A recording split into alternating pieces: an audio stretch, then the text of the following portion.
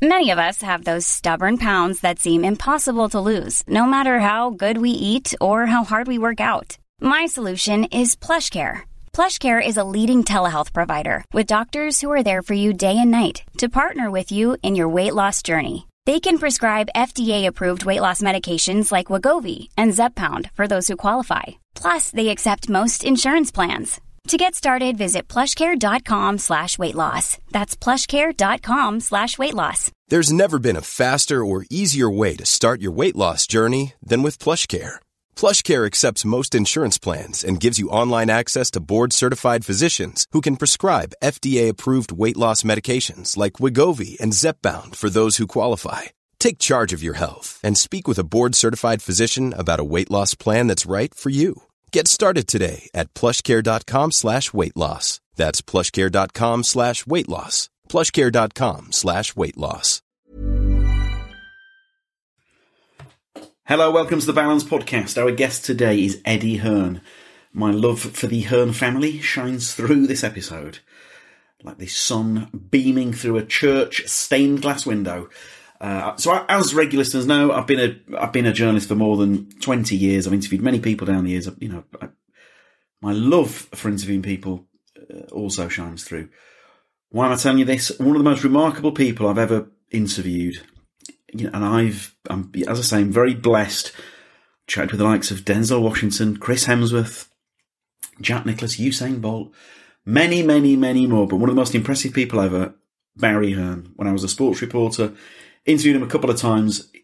His charisma, his warmth, his likability it's almost tangible. And then, as a sports fan, I see this young scamp, Eddie Hearn, across the years, and talk about a chip off the old block. Again, he's got that same charisma, same warmth, same likability. And as we discover, and I sort of knew this from reading about him and watching interviews with him, arguably even, Barry would clip me around the ear for saying this, perhaps even more driven than his dad, because, again, as we'll come through in this episode, Eddie has this voracious hunger to, I hope he doesn't mind me saying this, outdo what his dad achieved. So instead of, many people have had successful parents and they have literally and metaphorically put their feet up, Eddie's done the opposite. You get the impression he almost rues the fact that he's been born into a rich family, because you get the feeling to use a football analogy, he would love to have taken a club from the this is a metaphor, he'd love to have taken a club from non-league and won the Champions League. But I admire him so much. We talk about his upcoming book. I will be the first in the queue to get this. The book is called Relentless, 12 Rounds to Success. Comes out later in the year. Eddie shares a few tips from the book, and we also talk Fight Camp, a fantastic vintage Hearn idea. Launches the 1st of August. These are fights that take place in Eddie's back garden. As Eddie says, there is a bit of spin involved there, but I'll let him tell you more about that. Fight Camp takes place, starts the 1st of August. That's an unusual way that I just said the word August. There's a long pause between I've never done that before. August. Excellent cards. As he says, not always household names, but yet for sports aficionados, this is a welcome return of the sweet science. As you'll discover, I love this episode, and a lot of what Eddie said has really stayed with me. I was interviewed on a comedy podcast and found myself referring to stuff, crediting Eddie, but referring to stuff that Eddie had said. It really rubbed off on me and had quite a profound effect. I've been quoting the stuff that he said to my poor wife. God bless her. But anyway, I love this episode a great deal, and I love Eddie Hearn a great deal, and I hope I get to sound like a One Direction fan who's interviewed Harry Styles. but I mean, I hope I get to, as with his dad, I got to shake his dad by the hand and thank him for everything, and the same goes for Eddie. So here he is, the wonderful Eddie Hearn. Eddie Hearn. Morning. Mate, how are you? Good, you? Yeah, I'm not too bad. I'm quite the Hearn family super fan, so I need to keep my fanboy levels in check here. We were just laughing in the office about Virgil van Dijk tweeting no context Hearn last night. It's just been like, people still think, because I'm devious, right? People still like, you done that account, didn't you? I swear I didn't, because like the way that it's worked out, it's amazing. You know, you've got all these people like with followers, you know, millions of followers tweeting stuff, obviously with quotes from me, and no one, like the best thing and the funniest thing about that is 90% of the people of his followers had no idea who I was. But what's happening now is people are stopping me going, I've had it honestly about a couple of times every day. Why does your face look familiar? Right? And it used to be, I used to go, boxing, you know, oh yeah, you're a promoter, aren't you? Yeah. Now I'm like, Instagram, yeah, the memes, yeah, that meme, you're the meme guy, aren't you? I'm like, fucking hell, I'm the meme guy. I've been grafting for fucking 20 years to become the meme guy. You know what I mean? Well, I was gonna raise that. But I was gonna leave it till the end. But what I will say is let's be honest, a lot of people would have seen those videos and no context and all of that, and they would have shut it down. And the fact that you've embraced it, I mean, I think there's a picture with you with one of the mugs or something like that. Yeah. I mean, that's fair play to you, because the guy, whoever set it up, must have thought... So it's a guy called Andy, and he works for the NHS.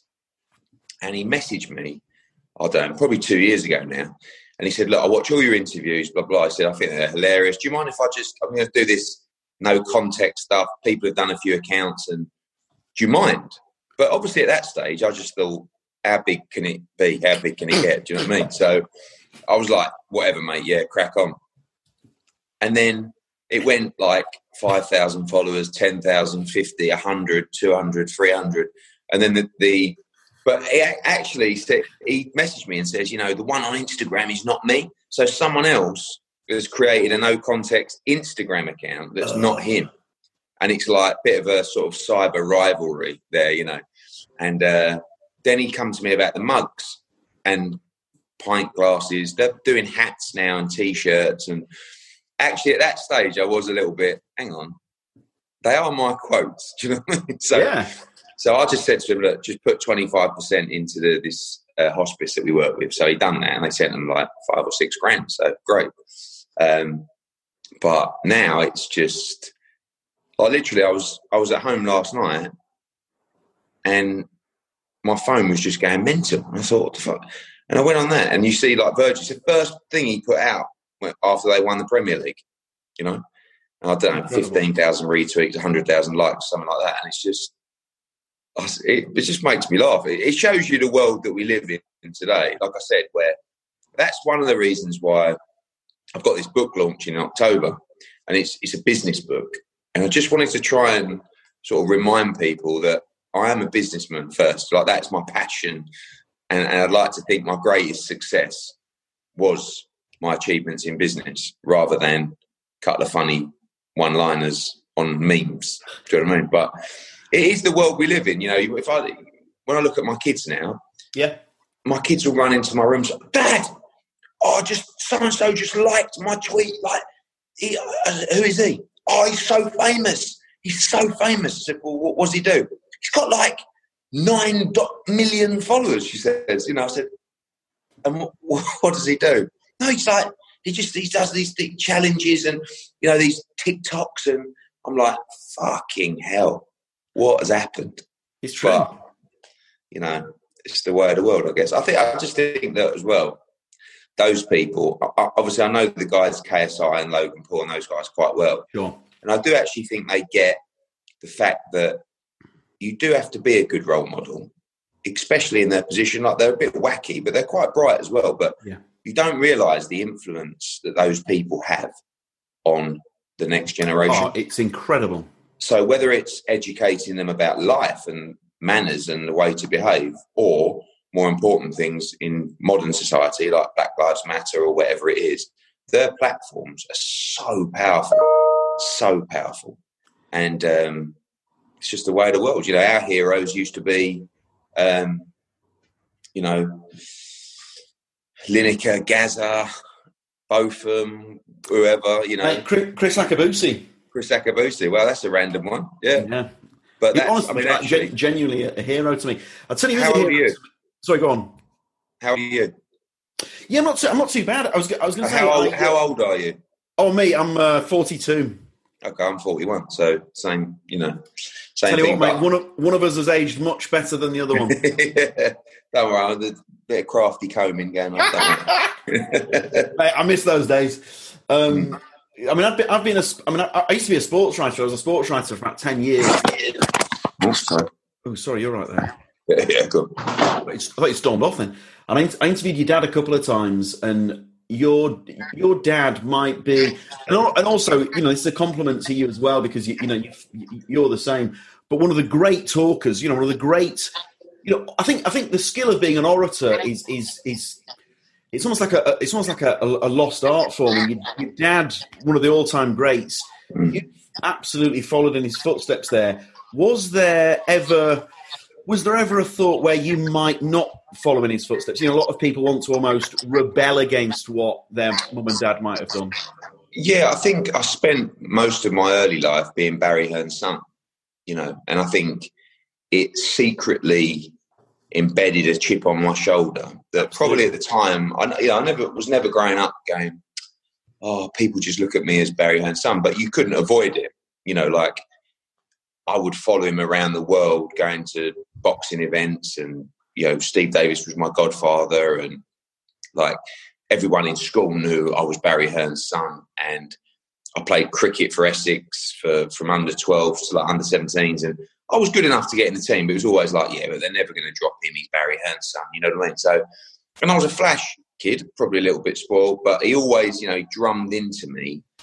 He was petrified of me being that silver spoon kid that he takes a mickey out of me for now. You know, he wanted to drum in the working class mentality, and I think he did a good job on that. But I never once growing up said I want to follow in his footsteps, quite strangely. Like I never said I want to be a boxing promoter or I want to be a promoter. And I didn't really know what else. I guess like all kids, I wanted to be a sportsman. You know, that was the dream. And the next best thing, if you're not good enough to play sports for a living, which I wasn't, is to work in sport. Yeah. So that's why I was a sports reporter. Same thing. Yeah. But when I left college, the last thing I wanted to do was go and work for him, because that was probably something that always played up in my mind. But whatever you do, because growing up, it's like even you'd sit your GCSEs or well, what do you need your qualifications for anyway? You're only going to go and work with your dad, you know. And it was like, no, I'm not going to do that. I'm going to go out. And I thought probably my aspirations at 15, 16, 17, 18 was probably to go and work in the city. You know, a lot of my friends had left school and became stock traders and stuff like that. So, but then when I left college, I got a university place in Bournemouth where my sister went, and I decided I wrote to every sports management company that was out there, IMG, Octagon, and got about 3 or 4 interviews. And every interview I went to, I sat down and they just said to me, "You in relation to Barry Hearn?" And I'm like, "Yes, my dad." And they said, "What are you doing here?"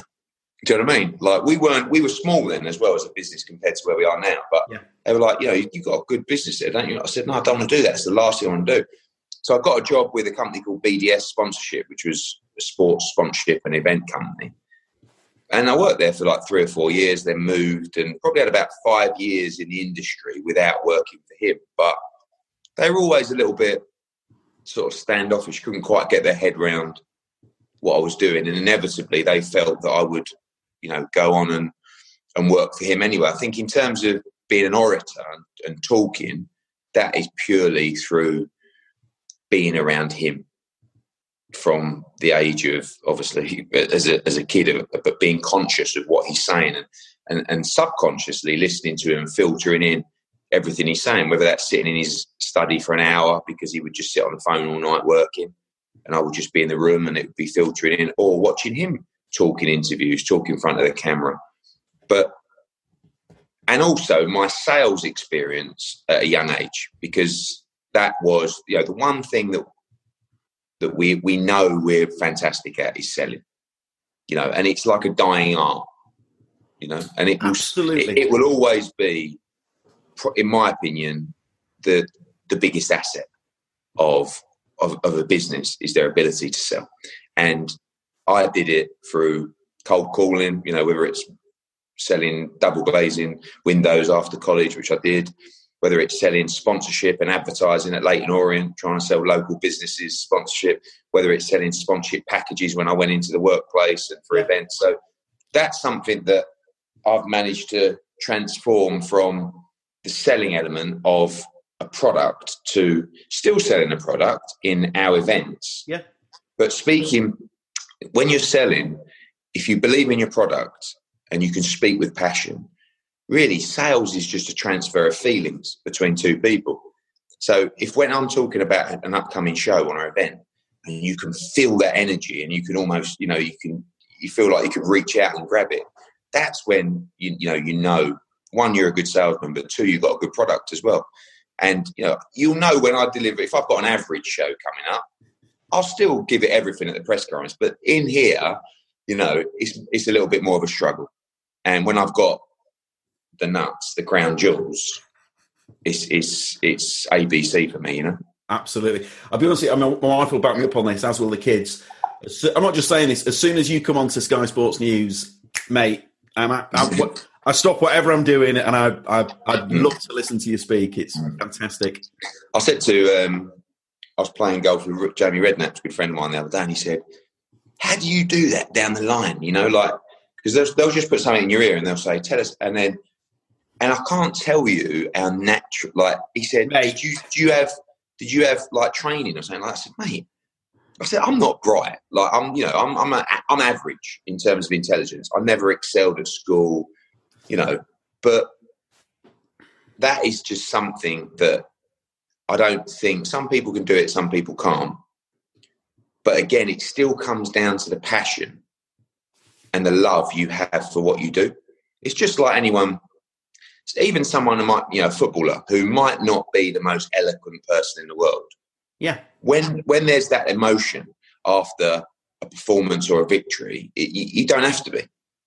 As long as you can deliver that honesty and that and we pride ourselves because we can on telling the truth. Yeah. And I'm a promoter. I'll spin things. Of course I will. But basically, we have no fear of telling the truth. And I can't remember the quote. It might have been Oscar Wilde who said something like, it's fantastic to be able to tell the truth because you never have to remember what you said. And I think that's in so life. Good. Once you start telling the truth and just being so comfortable with yourself and what you do, life is so much happier because actually you ain't got nothing to worry about. You're completely flawless in character where, I'll do something with Coogan or whatever it is and I'll be completely honest, and people like that. People still think you're selling porcupines and, I will spin the truth every now and again, but generally, I've got nothing to lie about. If you ask me a question, that's why when I do an interview, people say, oh, do you mind if I ask you, I say, mate, don't, or do you want to see the questions before? No, just ask whatever you want. There's nothing you could ask me that I wouldn't answer, and I think that it's nice to be able to do that, I want to get onto Fight Camp, but there's one thing I wanted to ask you.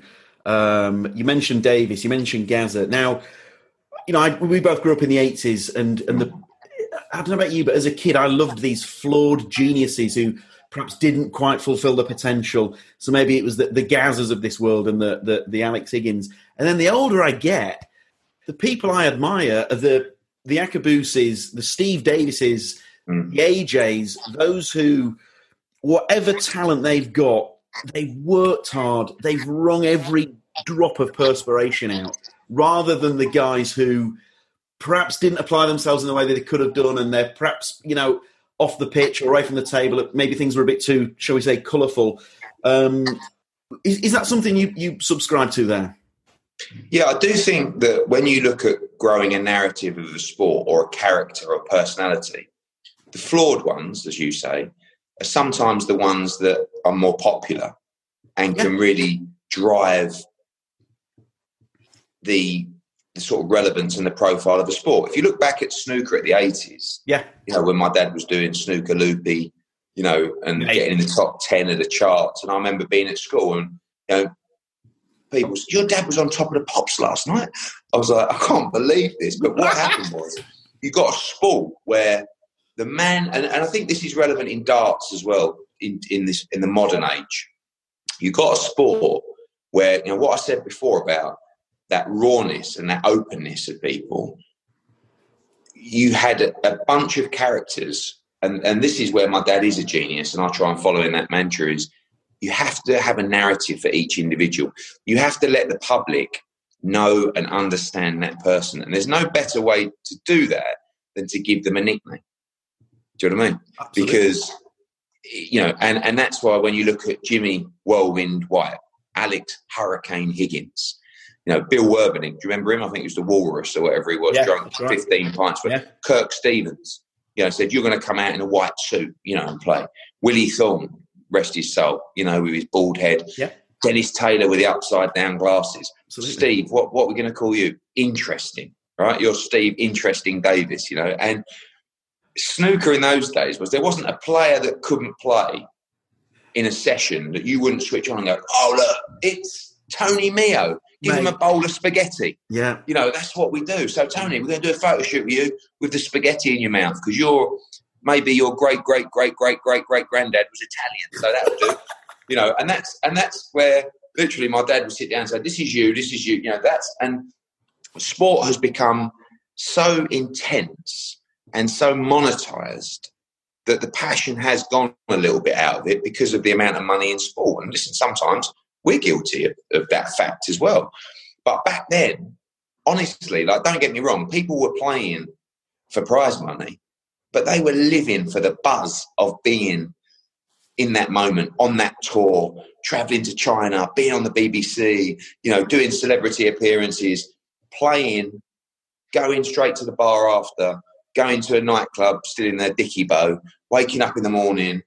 And sport has become so monetised that actually sometimes the individuals have become almost robotic. Sure. Because it's become a science. So now you've got snooker players who will be timing their sleep at night, who will be doing a stretching session in the morning, followed by a light run, followed by a nap and a protein shake, and then their game. Do you know what I mean? I do. And that's fine because kids need to understand that you can't behave like Bill Werbening or Alex Higgins when you play sport. But for us growing up and for that generation, those people will always be iconic. I think when you look at boxing, same kind of thing with Ricky Hatton. Ricky Hatton will always be a folk hero. But the truth is, Ricky Hatton never had the dedication and discipline to get the max out of his ability. But he will always be a legend to the people because he was one of their own, one of our own, So I think that when you look at any sport, you have to, and every athlete, particularly fighters, have stories. And most of them are great stories. I can sit down with a fighter and just say, tell me about your life. Honestly, literally everyone is fascinating, because these are special individuals. But you have to tell that story. If someone's telling me a story about where they grew up and their parents fled to wherever and they grew up with some random bloke who their dad knew and, he went to jail and you're sitting there going, my God, you almost want to make a documentary about every single one of them. Yeah. And with darts as well, I feel that darts has got that rawness that snooker had in the 80s where, although they're taking it very seriously and practicing for hours and hours, they are still a little bit loose. They do like a little drink. They do, and you only have to look at where they've come from. So all of a sudden now you've got a guy who worked in a steel factory on 18 grand a year. Yeah. Is now making 2 million quid a year playing darts, but walking out and you've only got to look at his face to know that he's fucking over the moon with it all. He's sort of 10,000 people going nuts. And that comes through the screen. The public can see that and go, yeah, I like this guy.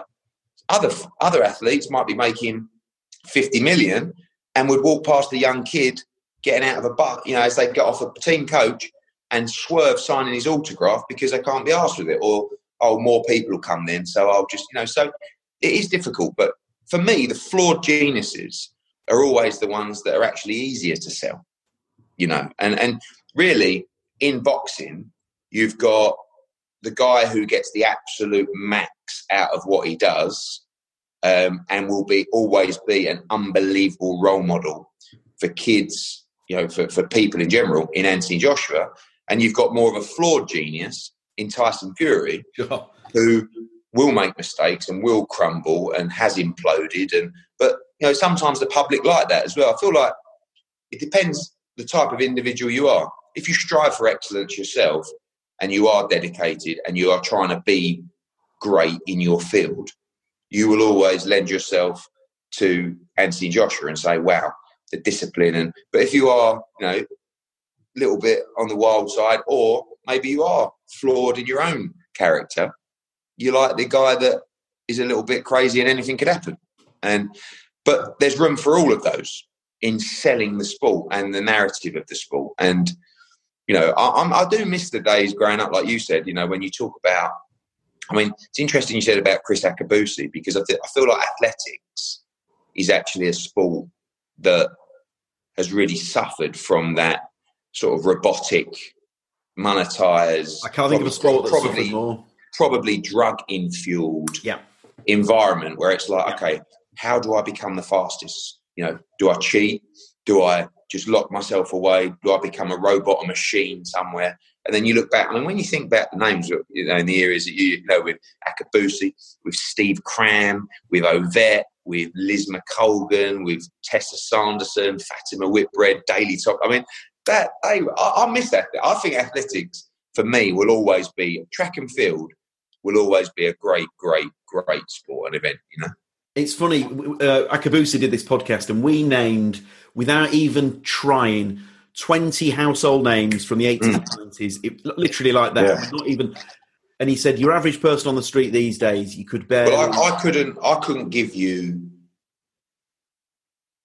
Do you know what? I might not even be able to... Dina Asher-Smith and the heptathlete from Liverpool. Sure. Yeah. Dina Johnson. And that's it, yeah. And honestly, that's about it. And I'm a sports fan, But don't you think it's the same? We had the conversation recently about rugby league, and they came to us and they said, would you be interested in taking rugby league forward? And I was like, growing up, Ellery Hanley, they said, tell me some people in rugby league. And I was like, Farrell, Ellery Hanley, Jamie Peacock. And they're like, oh, blimey, they've all gone, they've retired. I said, exactly. That's the issue now. There aren't those characters. And part of that is because probably the demise of terrestrial TV covering the sport, but also it's down to the promotion of those individual athletes. And I feel like, and another thing, I know it's a bit off topic, but Formula One, okay? So I've never watched Formula One. I have no interest in Formula One. You know what? I'm the same. But I watched Drive to Survive, right, on Netflix, which is their new documentary. Watch it, right? It's because all I see in Formula One is a load of boring drivers and a load of cars. And basically, the more money you spend on the car, the faster you're going to go, right? And you go round and round this track and you can't even see it when you're there, right? But when you actually start being educated about the sport, that's why we invest so much in shoulder programming, digital content, where you can start, all of a sudden, I know all the drivers, right? I know the team leaders. I know how the teams work, the politics between the teams, the arguments between, Red Bull and Renault and, the drivers trying to win their seat and all this. Now, I'm following Formula One. I watched the last Grand Prix. I'm actually invested in it. Sure. So I feel like the same with rugby league, where you can't just expect people just to plop up on a Saturday and say, oh, who's this? Hull against Warrington. Oh, who are they? What's the history of the club? Fucking where are they? Most people don't even know where Warrington is. You know what I mean? But who are the players? What are their backgrounds? Where are they in the league? What the fuck? What is the league table? Where is it? I couldn't turn on rugby league now and tell you who was the top team, who was winning the league, who the players were, how it works. You've got to educate the casual fan. And too many sports focus on the hardcore fan, this is sometimes where I get criticised by the hardcore fan. Is, you know, oh, you're just casuals. The casuals love you, Hearn.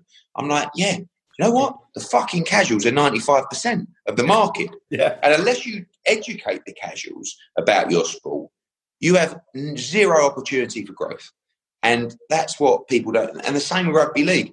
Rugby league fans will always buy Sky package. They are so hardcore, rugby league fans. It's that it's completely in their blood, in their heritage.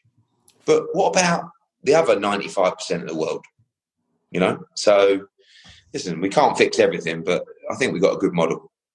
Now, can you tell? And I'll be honest with you. If I was to show you my collection of audiobooks, they're all self-help. Every single one of them, or striving to be better. I'd make Oprah Winfrey blush. So your new book, when I heard about it, and I know it sounds like I've gone full QVC, but I absolutely mean this. I feel like you've written it for me. I literally cannot wait to read it. Hey, I'm Ryan Reynolds. At Mint Mobile, we like to do the opposite of what Big Wireless does. They charge you a lot, we charge you a little. So naturally, when they announced they'd be raising their prices due to inflation, we decided to deflate our prices due to not hating you. That's right. We're cutting the price of Mint Unlimited from $30 a month to just $15 a month. Give it a try at mintmobile.com/switch. $45 up front for 3 months plus taxes and fees. Promo rate for new customers for limited time. Unlimited more than 40 gigabytes per month. Slows full terms at mintmobile.com.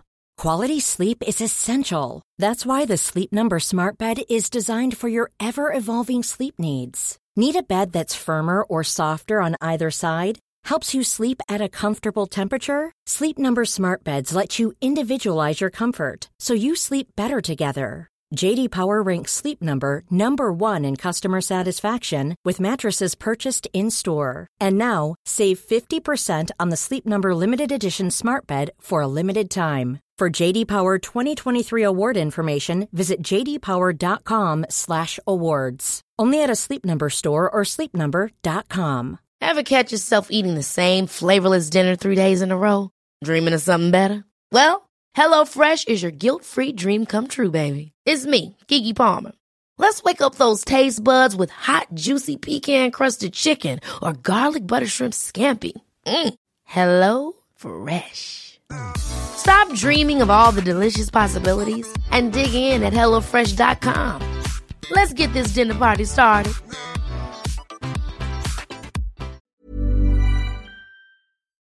Could you please share with us what it's about? Yeah, so I got approached to do a book, and I thought it was quite funny, really, because, and this probably doesn't come across, but I'm not insecure, but I'm not like, I feel like I'm doing good.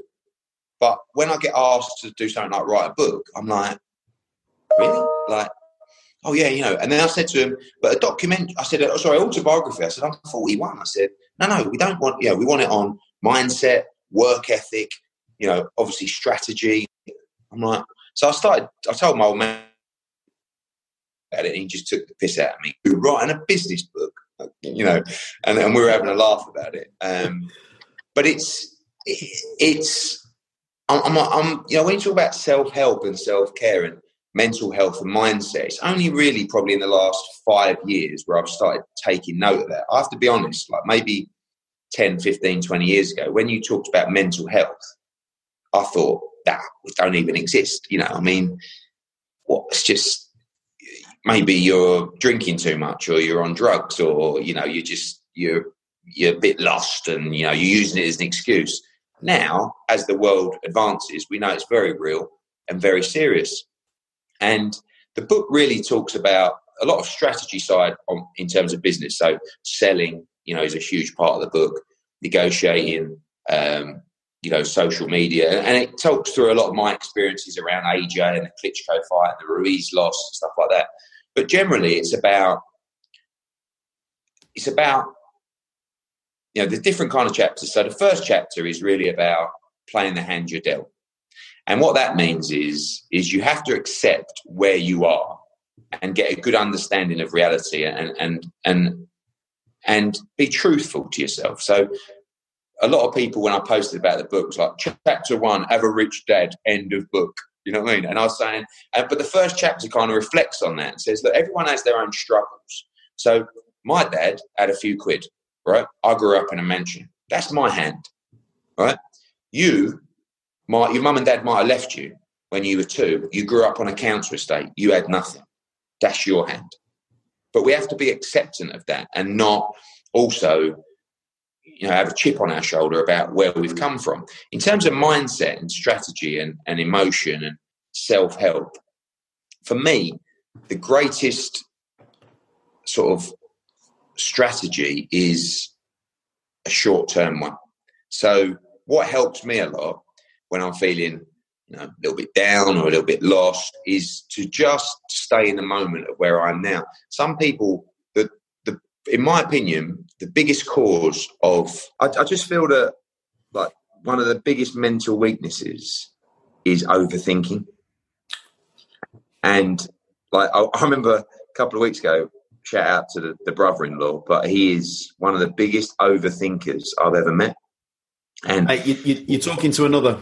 Well, yeah, but we was in the kitchen. He was like, I was just thinking, like, I'm thinking about that. But then I'm thinking to myself, I said, whoa, what are you doing? It's like, what do you mean? I said, what the fuck are you talking about? Well, no, but I'm just, I think I should do that. But then I thought, if I do that, I'm like, hey, relax, take a breath. I said, just keep things simple. And keeping things simple mean wake up every day and say, what do I have to do today to generate my version of success, right? And that can be anything from leaving earlier for work, walking the dog, going to the gym, cooking a bit of dinner, having a golf lesson, buying a book, reading a book. Like it varies so widely, but it's your personal goals. I said, don't worry about me. If you're struggling, don't worry about medium or long-term plans. You have to have a medium and long-term strategy, but without short-term success, they're completely irrelevant anyway. So before you start worrying about this and that, then you might not even get there. All you got to do every day is get up, do as much as you can in that day, achieve as much as you can, work as hard as you can, but focus on the short-term goals. Because if you want to get to A to B, if you don't worry about the journey from A to B, it's completely irrelevant. People are worried about, but when I get to C, fuck C, that's miles away. You may never even get there. I mean, you know what? When you get there and you're faced with the problems there, you go back, you revert to type. You go back to exactly what I just said. Okay, now I've got a bigger problem or this one. Okay, so just touch step by step. Some people see a problem as one issue. It's not. It's lots of different little problems rolled into one that you've got to individually overcome. And I think that overthinking things is a disaster, especially if you might be mentally weak or frail at that particular moment. You've just got to literally, sometimes if I feel like I'm going off track a little bit or, I need to focus, I will just literally write down 5 things that I want to achieve today. That is it. And I promise when you get home or you go to bed, you will go, okay, no, it's a good day, productive. There's no better medicine or cure for mental health than productivity and the feeling of value, worth, or particularly progress. And there's no feeling like progress. Like I said, it doesn't matter if it's so simple and basic. It could be like anything. Go to the shop before you go to work, get your lunch and bring it in so you don't have to nip out. And, it's just in here. So I do that a lot. I'll say, you need to focus. You might not be, but I'm a very simple person. Like, I think actually super intelligent people have much bigger mental frailty because they can have these deep thoughts and they can, they're bright, they're intelligent and they can overthink things. Whereas I think I'm simple. I get up every day, I work as hard as I can, try and go to the gym, have a bit of grub, play with the kids, go to bed, get up, repeat. But a simple life is a very good solution to solving your mental health or your mental frailties. So there's a look in that in the book, and also just talking about drive, work ethic, passion. the love of something that will make you go out. And the fact that, and we talk about positivity, I think positivity, there's a lot of these books where it's a load of bollocks, really. Just be positive, stay positive. Yeah, anyone can say that. But without action, it's all completely irrelevant. Stay positive. Yeah, I'm going to be positive now. All right, well, what have you fucking done about it? Nothing. Or you're just walking around smiling and telling everyone you're really positive, where really you're not. You're unhappy, you're sad, you're not actually positive. And I was speaking to Ant Middleton recently on my podcast. He was saying about people sometimes confuse positivity with happiness. I thought I really got on that, because I would say I'm a very positive person. Doesn't mean I'm always happy. But people always think if you're positive, if you're upbeat, things are great, you're happy, but it's the two. It helps, don't get me wrong, if you're a positive individual, and it helps approaching tasks or solving problems or having that positive mindset. But it doesn't mean that you're happy in your life. And I think what lockdown has shown us is actually just allowed you to take a little step back, and said, hang on a minute, how is your life? Are you happy? And I feel like lockdown showed me that I got embroiled in this rat race of achievement and success and, overcoming the competitors and dominating a space, to actually what is important. Is it a case of, if you were number one, if you are successful, if you are making a load of money, if you are putting on good shows, are you still happy? Actually, when I look back over the last 2 years, traveling to America every other week, it's been the most wild, amazing experience. But I probably wasn't as happy as I've been in lockdown when I weren't working at all. So it's difficult. And also now, coming out of lockdown, the final chapter of the book is about dealing with the new world we live in, which is much tougher. You've got to be much more dynamic. Financially, the world has changed completely. And all the elements of the book sort of amplified to say, when you come back, but it's quite honest. It doesn't say, yeah, and now lockdown's over, you go out there, you smash. It's more like you have to do what makes you happy. And when you are on, I've lost my granddad last week, and I went to see him, his final few hours. But I saw he was 93, so he had a cracking run. I sort of looked at him, I thought, when it's all said and done, you've got to be able to lay there and go, fuck me, I had a cracker. I did everything I can. It's a bit like an athlete. I've just lost your audio there, Eddie. Can you hear me now? Oh, yeah. Said, I was looking at my granddad thinking, when you lay there in your final days, final hours, you've got to be able to look at yourself and look at your life and say, that was great. I gave it everything. I couldn't have done any more, because there's nothing like having regrets. It's a bit like an athlete. And we talked about earlier about these flawed geniuses. They don't live, mentally, it's very difficult for them to accept that they underachieved or they didn't actually achieve what they should have achieved. And that goes for Joe Bloggs on the street. Maybe you don't care. Maybe you want to get to a stage where you pass away and you leave this earth and you go, yeah, it's all right, Yeah, I suppose I'd have laughed and I didn't really achieve much, but it's life, isn't it? I'm not one of those people. I want to sit there, and this comes from my dad. There is no one I've ever met who has lived life day like him. Like he's got the max out of virtually every day of his life since I've met him. Do you know what I mean? And now, when you realise that, it pushes you harder to say, it's easy to get up and do nothing, or have a day where you're a bit, a couple of days like that. But actually, do you want to sit there when you're older and go, could have done a bit more? For me, when I pack it in or when I leave this earth, I want to go, do you know what? You couldn't have done any more. You had a right go. And it's time for me to go. And I left my print or my mark on this world, And I think that's what you've always got to be mindful of, is this life is short, and one day you will exit this earth. But you have to be happy. But depending on the type of individual you are, for me, you have to have that sense of fulfillment to say, I have achieved, I have done all I can. And that comes from mindset, work ethic, but also the type of individual you are. If you're a go-getter, you can't just turn someone into a go-getter. Go and have a chat with them. You know, positive mindset, be positive. Yeah. Self-help. Yeah. You're going to go out and rule the world. Because it's about the individual. You've got to be driven to do. Some people don't want to do that. Some people are happy in their life. And I'm envious of those people, you know, with a simple life.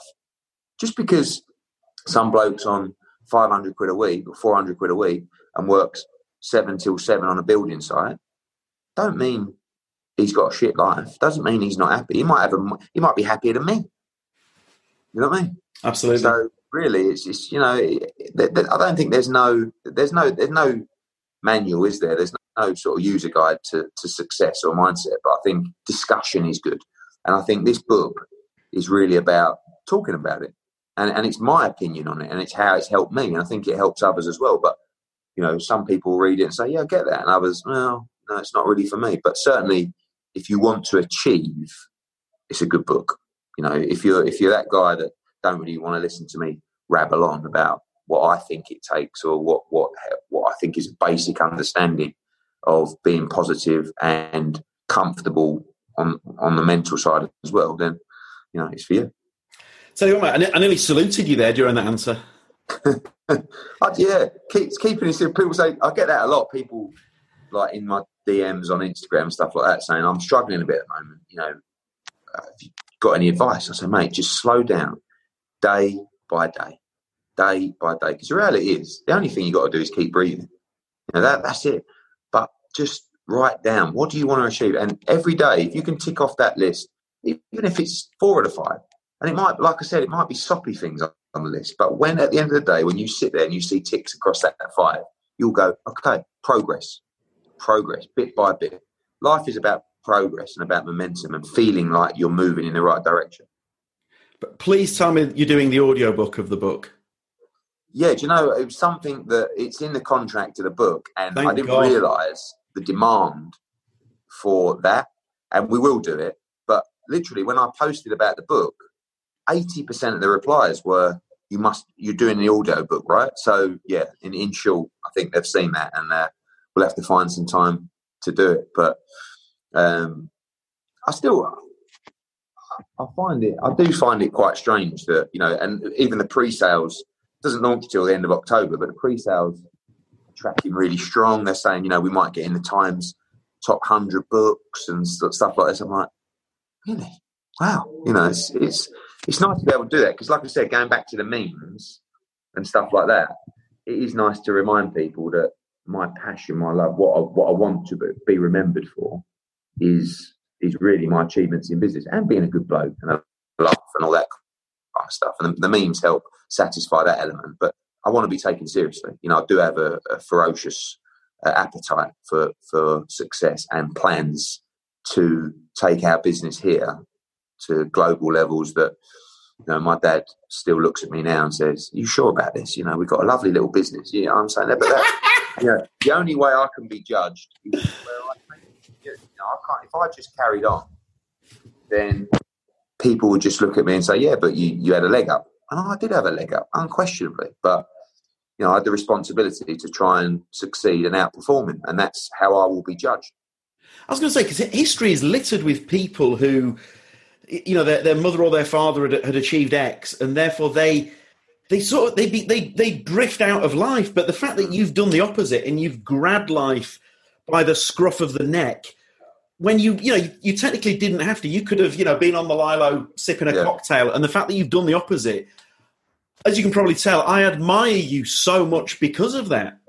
Yeah, I think I sometimes say in a lot of interviews, people laugh, but I'm quite jealous that I never got the chance to try it from nothing.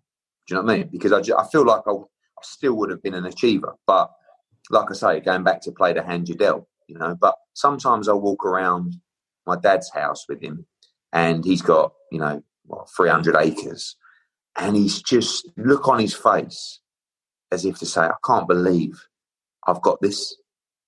And I can't have that feeling. Don't get me wrong. I walk around there and think this is amazing. But he grew up in a 2-bedroom house in Dagenham on a council estate. His dad was a bus driver. And I'm quite jealous of him that he's able to have that unbelievable feeling of, I just can't believe where my life's gone.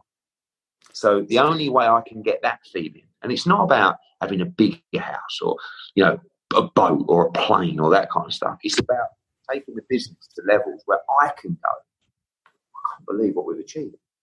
Because I don't have that feeling yet. And that's good news for our business, because it means I don't feel like I've achieved 50% of where I want to be. So I set the bar that high, that's the levels that I want to get to, where I can turn around and say, wow, look at how far I've come. You know? Because the material stuff, I've always had it. Very lucky, blessed, you know. And when you talk about, you know, what you said about, you know, people whose parents have had success trying to achieve a success, you are right. It's difficult to say that, because the man on the street would always go, "Oh, leave off," you know what I mean? You know.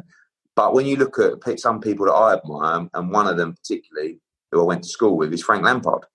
You know, when Frank Lampard was playing football at school, it was just, "You're Frank Lampard's son. Oh, you're going to get into West Ham." And when he got into West Ham, he got ridiculed by the fans, you know, by other players.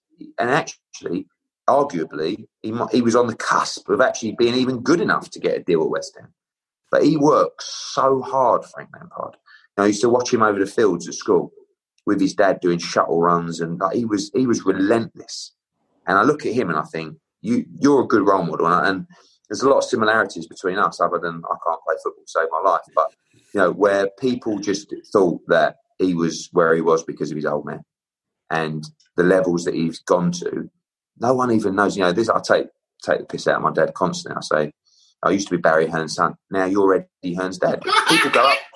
People go up to him and say, "You're Eddie Hearn's dad, aren't you?" Right? And he just cracks up.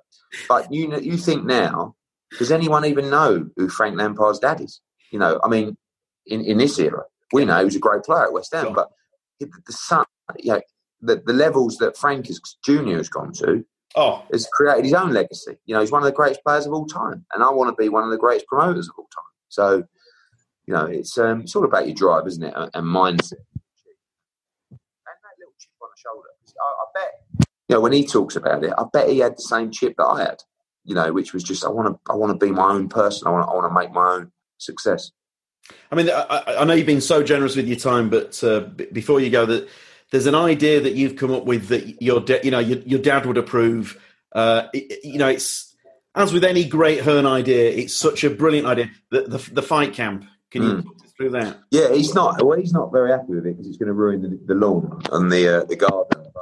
But you've got to believe in your ideas. You know, it's very easy to second guess yourself a lot, and I feel like a lot of great ideas and a lot of great projects or businesses have probably failed because of people second guessing themselves.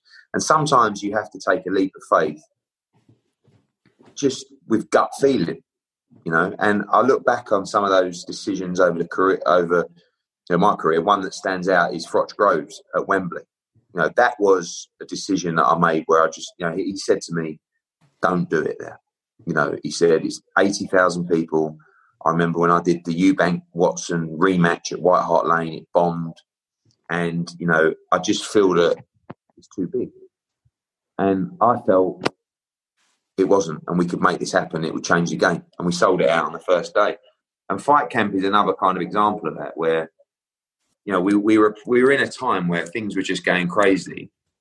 And I just felt we've got to come back. You know, I've spent 10 years trying to grow the sport to levels where it's the visual impact of the event is so important. And I don't want to take boxing now back to a studio where everyone's going to flick off. And over that period, people will fall out of love with the sport. Sport's all about momentum. So is business. So when you create something, it's all about the hype, right? So all of a sudden, you know, of course, the hype is it's in Eddie Hearn's back garden, right? It is, but it's really my mum and dad's house, and it's the headquarters, and it's fucking quite palatial. Yeah. But my mum phoned me up and said, "You sound like a right spoiled brat, you do. Your garden, it's not your garden.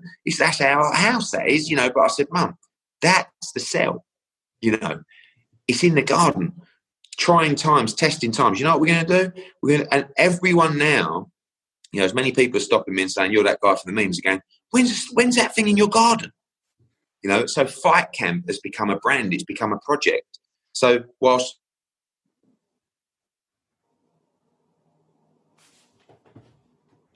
really good 50-50 fights.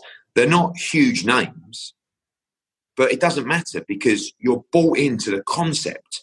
You're going to be tuning in because you're intrigued. What is this fight camp? Is Gardner? I want to see. And the numbers will be really good. We've got to keep that momentum.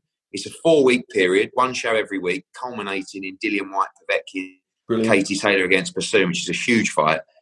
And yeah, you know, when we started, it was like, what are you? But now people are completely bought in, not just the fans, but also the people in the industry. Maybe some people here who thought I was a bit mad, or people at Sky who were like, you know, even my dad, who, you know, it's a lot more expensive than doing it in some small studio somewhere. But don't you want to make a statement? You know, this is going to be seen all around the world. And we will be remembered for being innovative, being different. No one else is doing it. Everyone else is just doing it in the studio. Our first show in America, August 15th, is on the streets of Tulsa, you know, within the financial district with skyscrapers everywhere. And everybody else is doing it in a casino behind closed doors. So we want to put our stamp on things, but it all comes down to hype, really. You know, so next week, it's all about from Monday, in the Garden, Instagram Live, Sky, BBC, everybody. This is it. It's going up. The ring's going up. Oh, can you believe this? And the hype, by the time it comes around on Saturday, will be huge. And the first event next Saturday, Sky Sports. So we can't wait to bring boxing back. A bit nervous, actually, because I haven't done a show for a long time. And there's a lot of obstacles now. I mean, not just because it's an outdoor event, but testing and isolation and PPE, and it's a nightmare, but it's going to be good fun. Eddie, I cannot thank you enough. You can probably tell what this meant to me to chat with you. Such a huge admirer. I was going to say good luck. You don't need it, my friend. No, we always need luck. You always need a little bit of luck. I say that to my old man sometimes. I said, "What do you know?" We'll talk about the book a little bit. I said, "What?" He said, "Luck." He said, "You know how important luck is. Right place, right time." But, you know, the old adage, you make your own luck. And I do believe the harder you work, the luckier you get. You know, I think you get what you deserve in this life. So, but, you know, as we've learned over the last 3 or 4 months, just be happy. Just be happy. Keep breathing day by day. Keep ticking off that list. I'll tell you what, mate, of all the personal development books I've read and listened to down the years, our chat, I feel like I've had my own one-on-one personal development book session there. So, good. Keep it simple. Keep it simple. All right, mate. Bless your heart. Good to talk to you. Take care, mate. You too. Bless you. Thanks, Eddie. Bye-bye. Take care. Once again, huge thanks to the wonderful Eddie Hearn. We will hyperlink as much as we can about the book and also about Fight Camp. So Fight Camp gets underway week 1 this Saturday, August the 1st. And on this card, 1, 2, 3, 4, 5 fights. Yes, indeed. What a terrific idea. The URL is matchroomboxing.com, but we'll absolutely hyperlink that. Huge thanks to Eddie. As ever, if you've enjoyed the episode, spread the word, tell your friends. We are on the socials at Balance LDN. I'm at James Gill Comedy. Drop me a line, podcast at balance.media, or to advertise, or to indeed just contact the sales team, sales at balance.media. And again, thanks to those of you who've been coming to the comedy shows that I've been doing at Always Be Comedy. Been doing online comedy since the 8th of April. We totted it up. We think we've done 27 online shows. We do them Tuesdays and Wednesdays. Yeah, hopefully we'll see you for more of those. But thanks to those of you who've got in touch. It's meant a lot. Very grateful. Anyway, take care. Speak soon. Thank you as always. Bye. Hey, it's Danny Pellegrino from Everything Iconic. Ready to upgrade your style game without blowing your budget? Check out Quince. They've got all the good stuff, shirts and polos, activewear, and fine leather goods, all at 50 to 80% less than other high-end brands. And the best part? They're all about safe, ethical, and responsible manufacturing. Get that luxury vibe without the luxury price tag. Hit up quince.com/upgrade for free shipping and 365-day returns on your next order. That's quince.com/upgrade. Hi, I'm Daniel, founder of Pretty Litter. Cats and cat owners deserve better than any old-fashioned litter. That's why I teamed up with scientists and veterinarians to create Pretty Litter. Its innovative crystal formula has superior odor control and weighs up to 80% less than clay litter. Pretty Litter even monitors health by changing colors to help detect early signs of potential illness. It's the world's smartest kitty litter. Go to prettylitter.com and use code ACAST for 20% off your first order and a free cat toy. Terms and conditions apply. See site for details. Imagine the softest sheets you've ever felt. Now imagine them getting even softer over time. That's what you'll feel with Boll & Branch's organic cotton sheets. In a recent customer survey, 96% replied that Boll & Branch sheets get softer with every wash. Start getting your best night's sleep in these sheets that get softer and softer for years to come. Try their sheets with a 30-night guarantee. Plus, get 15% off your first order at bollandbranch.com. Code BUTTERY. Exclusions apply. See site for details. Even when we're on a budget, we still deserve nice things. Quince is a place to scoop up stunning high-end goods for 50 to 80% less than similar brands. They have buttery soft cashmere sweaters starting at $50, luxurious Italian leather bags, and so much more. Plus, Quince only works with factories that use safe, ethical, and responsible manufacturing. Get the high-end goods you'll love without the high price tag with Quince. Go to quince.com/style for free shipping and 365-day returns.